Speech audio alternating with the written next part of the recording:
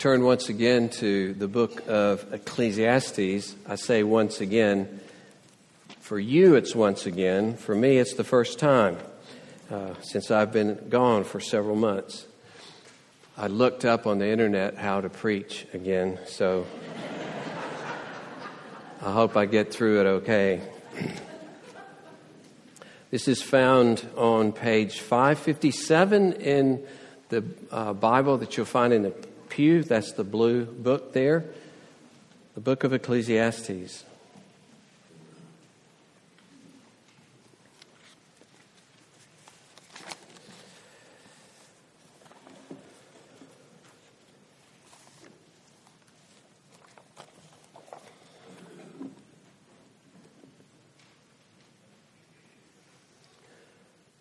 Chapter 9, beginning with verse 1. But all this I laid to heart, examining it all, how the righteous and the wise and their deeds are in the hand of God. Whether it is love or hate, man does not know. Both are before him. It is the same for all, since the same event happens to the righteous and the wicked, to the good and the evil, to the clean and the unclean, to him who sacrifices and to him who does not sacrifice. As is the good, so is the sinner, and he who swears is as he who shuns an oath.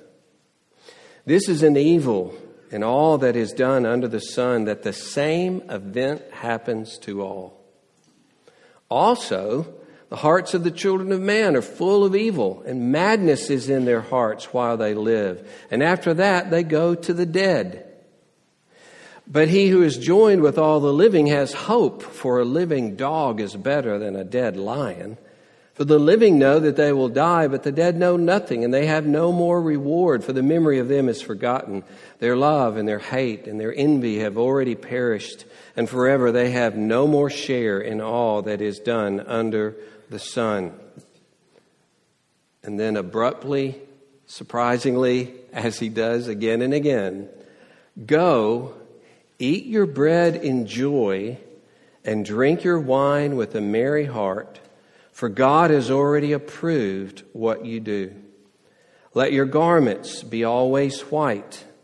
Let not oil be lacking on your head. Enjoy life with the wife whom you love, all the days of your vain life that he has given you under the sun, because that is your portion in life and in your toil at which you toil under the sun. Whatever your hand finds to do, do it with your might, for there is no work or thought or knowledge or wisdom in Sheol to which you are going. That's the reading of God's word. Let us pray. Oh, gracious Lord, come to us in your Holy Spirit and give us an understanding of this passage, Lord, that we may believe your truth, that we may enter into your view of life, that we may believe ultimately in your goodness and grace, and that we may come to our everyday lives knowing that God is present with us, and that he favors us and approves us in Christ Jesus. Lord, we pray. Amen. You'll see the outline on page 8 in your bulletin. Very simple. First 6 verses fall under in the hand of God, and the last under the approval of God. In the hand of God is basically a statement of everything is under the absolute sovereignty of God. And while that is wonderful and amazing, as we will see, it is also strange and absolutely mysterious, and so much of it is hidden from us as to why God does what he does. And yet, in the midst of this bizarre and frustrating world, we are called to enjoy him and find him in everyday life. That's the scope of what we will deal with this morning. And the first verses here, under the hand of God, state that everyone suffers the same misfortune. Everyone dies. And there's no sense as to who dies when.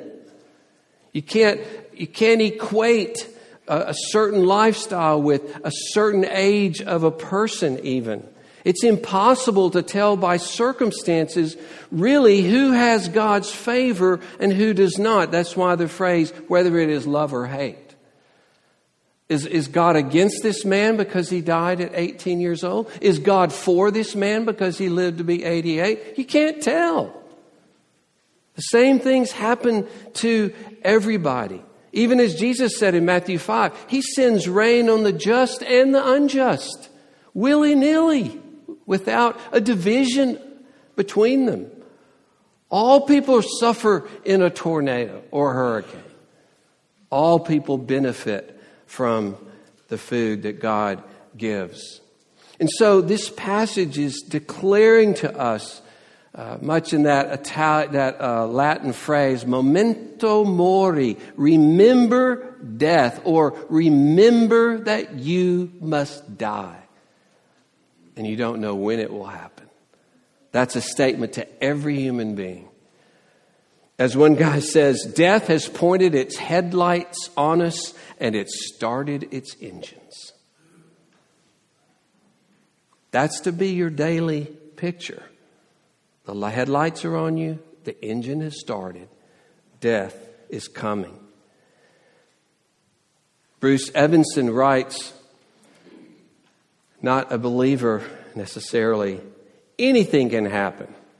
Anything or nothing.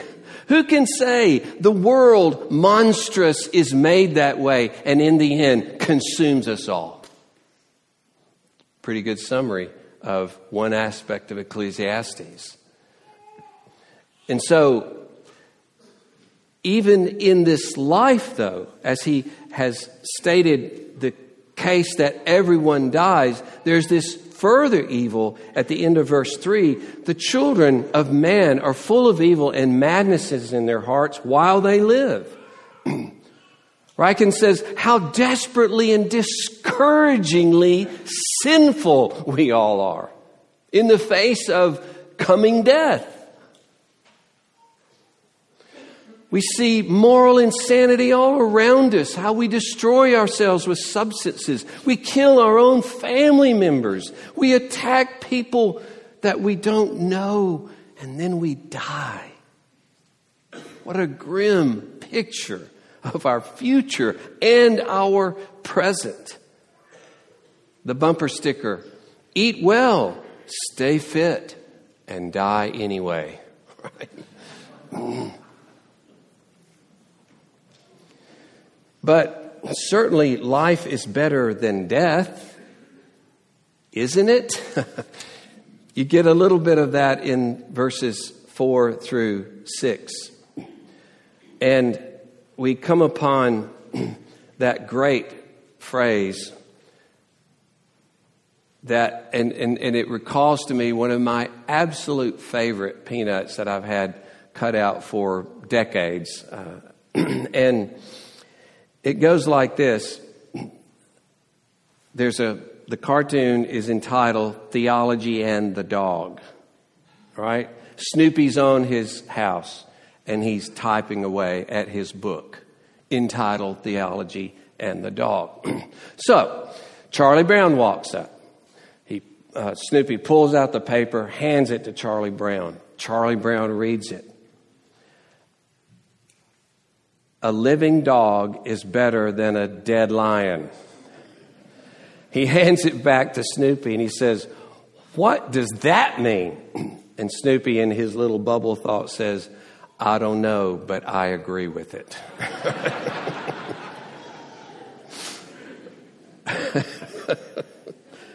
And that almost is like us here. We're not even as sure as Snoopy what this means, right? And of course, it's saying that the noble, glorious lion, which Scripture says described as the bravest, greatest of all animals, right? And then in that day, the dog was this miserable scavenger that everybody hated, that just went around eating dead things and attacking people. Even a living dog is better than a dead lion. It's like a fellow just scraping by in this life, barely able to make ends meet. He's doing a lot better than the dead billionaire. Like the old joke, of the guy that decided he was very, very rich, and he decided he was going to be buried in a Mercedes convertible, and he was propped up in the driver's seat. And as the crane lets the convertible down into this gigantic grave, one of the guys standing there says to his partner, his friend, "Man, that's really living." See, that's the point. Living at least is better than being dead. But at first it doesn't look like the living know they will die, but the dead know nothing. So it almost sounds sarcastic. Well, at least the living know they're going to die. Well, that's not great. The dead aren't worried about it anymore, you might think. But he's saying the living know they're going to die, and they can still do something about life. And his point at the end is the dead can do nothing anymore. The dead have nothing in regard to this life. Those who are living, as hard as life is, as hard as it is to face the terrible randomness and emptiness of life as it faces us, and the certainty of death, and the fact that evil is all around us, it's better to be alive. Better to be alive. And to use this life. And so, as the famous illustration that I've heard maybe in the first months of being a Christian, of the loom that we see only the bottom of, right? We don't see the beautiful design God is creating on front. And one commentator actually says, but we must view it from the top. But the problem is we can't see the top. We will never see the top in this world. We'll only see the underside of it. And what we stare at just makes no sense. Tangles and knots and willy-nilly stitching everywhere. And from us, it looks like a 3-year-old got a hold of the threads. If you view Monet's Weeping Willow at the Kimball and you get really close to it, all it is a mass of undecipherable paint. You can't make anything of it. You back up to about 20 or 30 feet, which is where I like to view Impressionist paintings. There it is, a weeping willow. Look, I can see the road. But we never get that view of life. We just see these massive, indecipherable marks of paint. We don't see above the loom. But we do trust that things are indeed in the hand of this God. We believe, as we will see here, in the very presence of God in the midst of this maddening world, and the promises of God to us in the midst of this vain and random and ruined underside. And so we actually, as we transition to this second part under the approval of God, we look to this sovereignty of God that is so undecipherable, and yet we embrace and acknowledge that His sovereignty is our only foundation for happiness. To know that God is absolutely in control. Whether we see it, we understand it, we read it, He is in control of all things. As Psalm 31:15 says, my times are in your hand. All my times, all my circumstances, my situations, my encounters, my disappointments and losses and gains and benefits, my life, every part of it, every part of every person's life, all cities and states and peoples and nations, anything global or personal, everything is in His hands. That's the foundation for our happiness. We're not in control. We can't see it. We can't perceive it. But He is sovereign. The things outside our control are in very good hands. and nothing is outside of his control. And before we move on, let me say, throughout Ecclesiastes, and this section is no different, God understands profoundly the confusion and loss and alienation and the emptiness of life, and he has incredible empathy for what we face. He doesn't sit there and just say, get over it, bud. All things work together. Come on, move ahead. No, he comes to us. And it's a lesson in how we approach our fellow human beings who are facing this brokenness. We don't cover over its pain and instability. We come with them honestly and brutally. And like the preacher has done with us, we do it with them. It teaches us how to listen to people, how to think with them and feel with them, and humbly realize that we're fellow human beings suffering under the same conditions. We don't give answers and solutions so quickly. Neither does he. In fact, most of this book seems to be about the problem, with these pockets, these shelters, these little oases of light and blessing. And so God allows us to name our pain. Let's allow others to name their pain. God is hospitable to us in our agony and our questions and our maddening frustrations. Let's be hospitable to others as well. It's a great approach for evangelism in our day. A great approach for first conversations is that we, fellow human beings, humble ourselves. Eden is lost and it hurts. It calls for tears. It calls for groaning, as Paul says in Romans 8. He says, we groan and all creation groans in the face of Eden lost in this world. Wise people cry. But as well, as we move on to the next point, wise people rejoice in the midst of tears. And so, not only are we under the hand of God, the inscrutable hand of God, we are under the approval of God. How do we find our way in the midst of this broken world? And we recover our purpose, and that is a God-centered relationship to everything around us.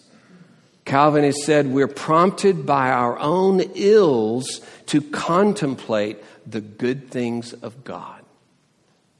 You see, looking around at the world does not allow us then to have this totally negative view about the world, but it is a backdrop in which more than ever the brilliant light of the good things he has given us breaks out to us so that they are seen as never before.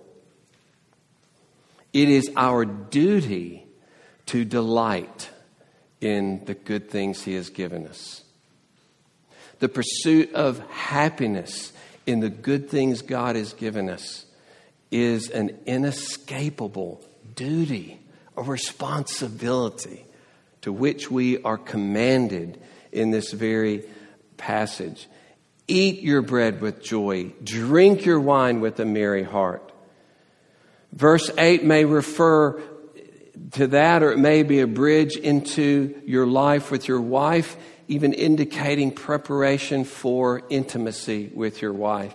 But nonetheless, verse 8 is you have basically a party spirit every day in the midst of the grimness of life.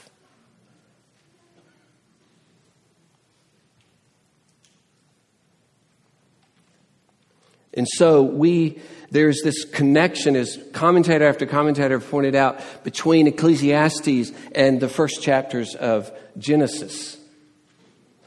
And so there are still, in the midst of the concrete, these beautiful little flowers that stubbornly, assuredly grow in the cracks of the concrete. These bear witness to the goodness of God, that it continues to us in this broken world.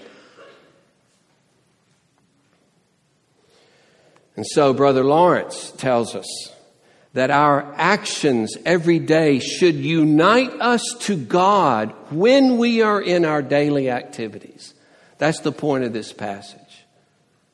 To try to go to the world and extract from the world in and by itself is absolutely fruitless and hopeless. But to come to this creation and the good things God gives us in this way, to expect that we will be united to God in them. Where is God found? He is found right here under the sun. It is not an escapist mentality. It is to find Him in the ordinary things of your life, to be alert to God's presence with you. Our daily life and the everyday things you have is a visiting with Him in them. Is that how we think of this? Is that how we think of our everyday life? He intends to provide us joy in Him and joy in what He is giving us in this life. And so each aspect of your life becomes a kind of sanctuary for worship. What an amazing way to look at life, and all the more astounding because it's put against an honest appraisal of the grimness of life. That's Ecclesiastes.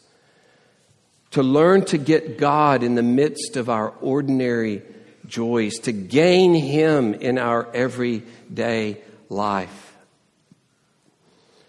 It's sad that we ourselves have lost our thirst, our appreciation for the everyday beauties that Adam and Eve enjoyed in the garden. But He gives us the power to enjoy these, as He says earlier. He gives the gift, but He gives the power to enjoy them as well. And so in grimness, we continue to see His generosity. Those are two words to bear in mind. Honest look at the grimness of life. But in the midst of grimness, this generosity of God that flows to us. And so they're witnesses. They're not only traces of Eden that continue in the generosity of God, but they're anticipations of the new creation in which these will be blanket us in every way. Clear signs of the continuing presence and goodness of God in the brokenness of life.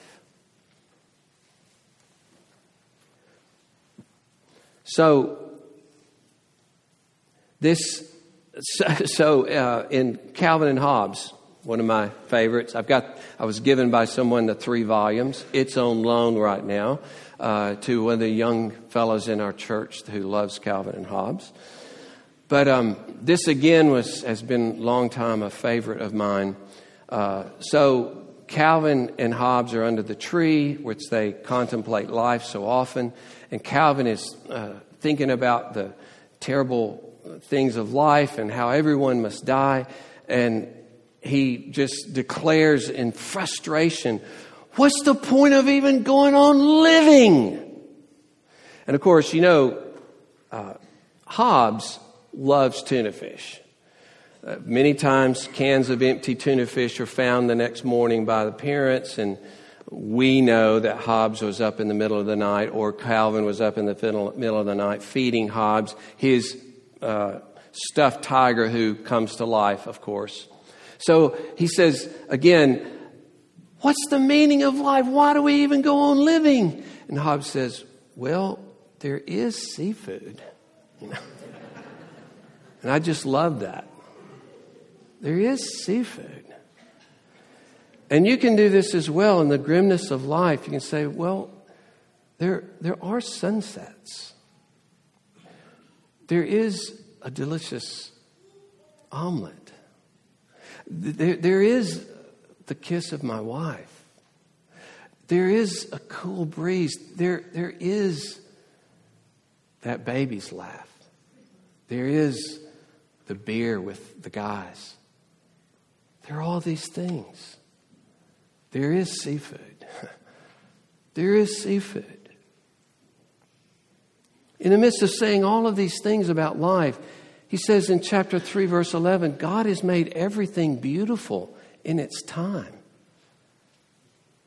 And so we embrace this beauty. He intends to be found in the middle of these everyday things, in oatmeal, in walking the dog, in working on a project or report or a car, in a critical meeting, laughing on the floor with a 6-month-old, repairing a door. We find true gain in this vain world with this witness of God in ordinary things. We must trust that He is present with us in these ordinary things and expect to find Him in these ordinary things.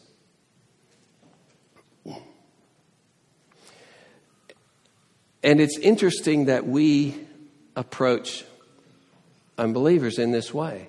As we talk about the things that are lost in this world and the pain of this world, then we can be like Paul.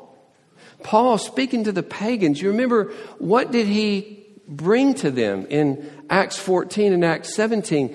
He reminded them, God did not leave Himself without witness. He did good by giving you rains from heaven and fruitful seasons, satisfying your hearts with food and gladness.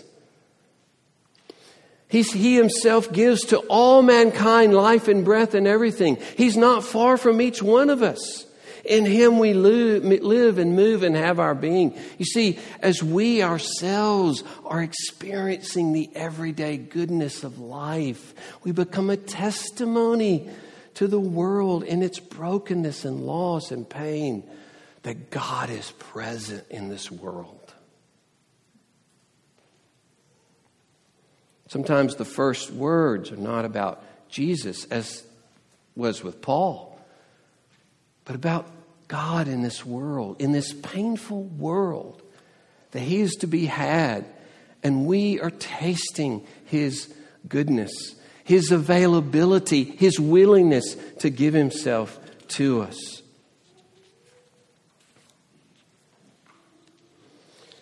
We groan along with all creation. This groaning is relentless. But in everyday goodness, we get to enjoy Him. We're even commanded to enjoy Him.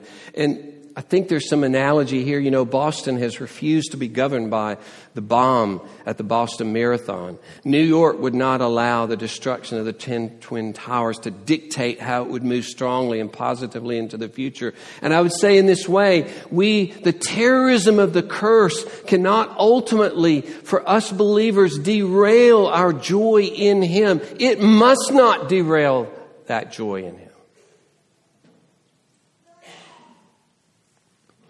So, even as we protest and say, but the world, everything is meaningless. And the preacher says, yeah, it is.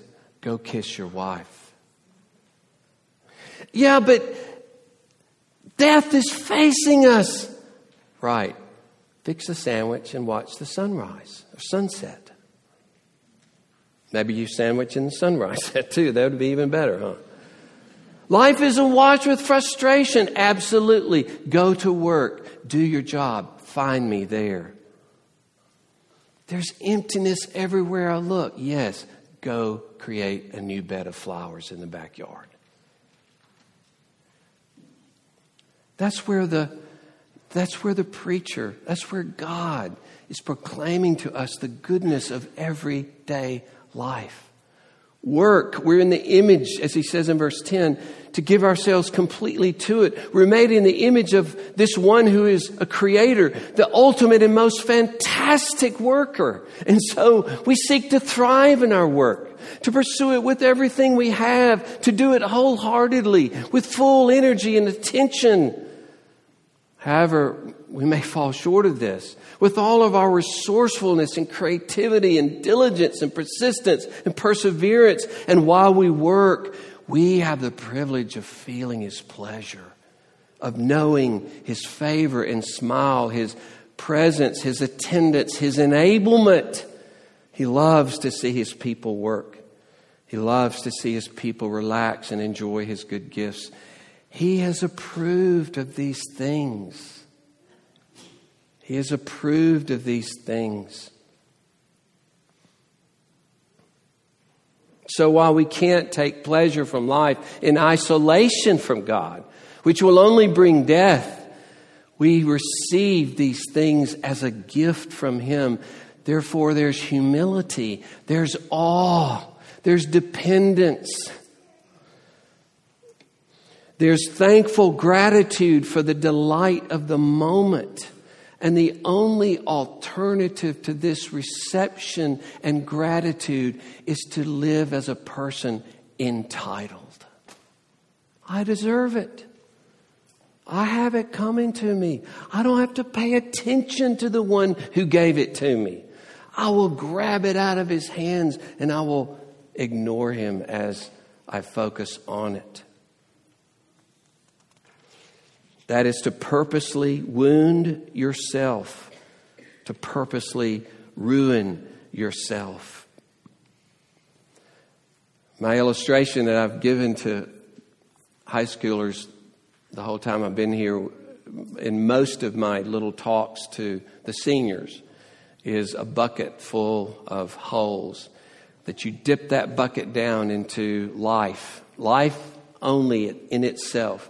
And you pull it up, and by the time you get up to try to drink from it, it's empty. And you drop it again, and you pull it up. You drop it again, and you pull it up. And you start banging the bucket against the side. You start kicking it. You start beating it with a hammer, and you dip it down, and you pull it up. It will never hold life for you. But if that bucket is within this other bucket of the presence of God, of seeking Him in those things, of fellowshipping with Him, of living with awe and gratitude to Him as you enjoy them, then it pulls up buckets and buckets of rich water. Because you're not made. You're too noble for this world. Eternity is in your heart, it says in Ecclesiastes. It can't satisfy you. But this world in the presence of God, in union with God, will richly benefit you. You're queens and kings of earth. You're made to oversee and care for the earth. You can't find your meaning and satisfaction in that earth. You're too majestic for that. You've been etched and tooled and shaped for God.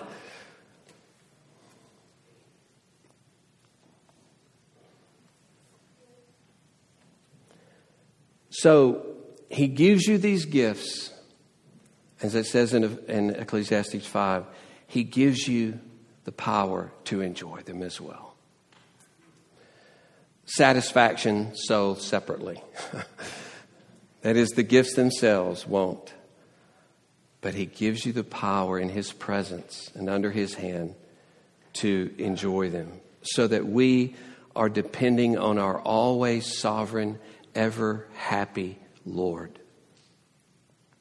So, are you taking the gifts of God unexamined, unread, as C.S. Lewis would say, not reading from whose hand they've come, and not to rejoice in Him and fellowship with Him in the midst of them? It is a hard command to enjoy, as it's stated in these verses. But that's the command that's given to us. And as Ryken says, we live in a world that's cursed by sin, but it is also a world that God created essentially good, and that He has visited in the flesh and is working to redeem through the life, death, and resurrection of His Son. And so, layered over this statement in Ecclesiastes is that God Himself has visited this world in the flesh. And He is redeeming and will redeem this world and unite all things in Himself. And thankfully, Jesus will take our moment by moment attempts at at godless happiness, all of our attempts to ignore God, He will take them upon Himself and die in our place that we might be forgiven of all that. And He will purchase for us moment by moment relationship with the Father. That's what Christ will do for you. Forgiveness for how you've ever ignored Him, and to grant you a new life of moment by moment relationship with the Father in this world. Let us pray. Oh Lord, we thank you that through your redemption, the flowers that are blooming around us can be noticed again. They can be seen again.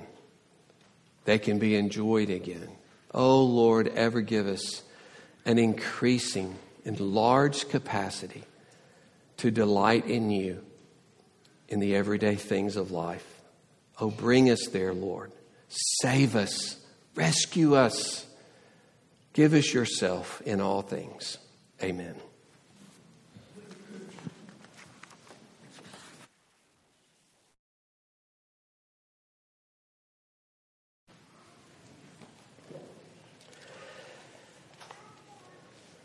Here's the ultimate statement of the favor of God, that we sit at table with God. I would remind you that when we hand out the supper, it's as though we're all at one table. We're all sitting around one table. And Jesus is serving us Himself. Jesus bids us sit down as those forgiven of our sins, as those who have been given the grace to enjoy Him in every aspect of our lives. And it is declared so graphically here by the very death and suffering of Jesus for us, so that He might bring us into this intimate fellowship that is a picture of the continuing intimate fellowship that you can have with Him all throughout every day in whatever you do. Praise be His name. Let us pray. Father, thank you for this glorious supper that we have with you, this glorious communion and fellowship with you as we feed upon the symbols of your body and your blood. As we, Lord, take you to ourselves, as we receive from you forgiveness and renewal of life, that we might live every part of our lives in your presence. Oh, we praise you, Lord, that you have suffered unimaginably so that we might live in joy in this life, even against the darkness and grimness of a fallen world. We praise you, O King Jesus. Amen.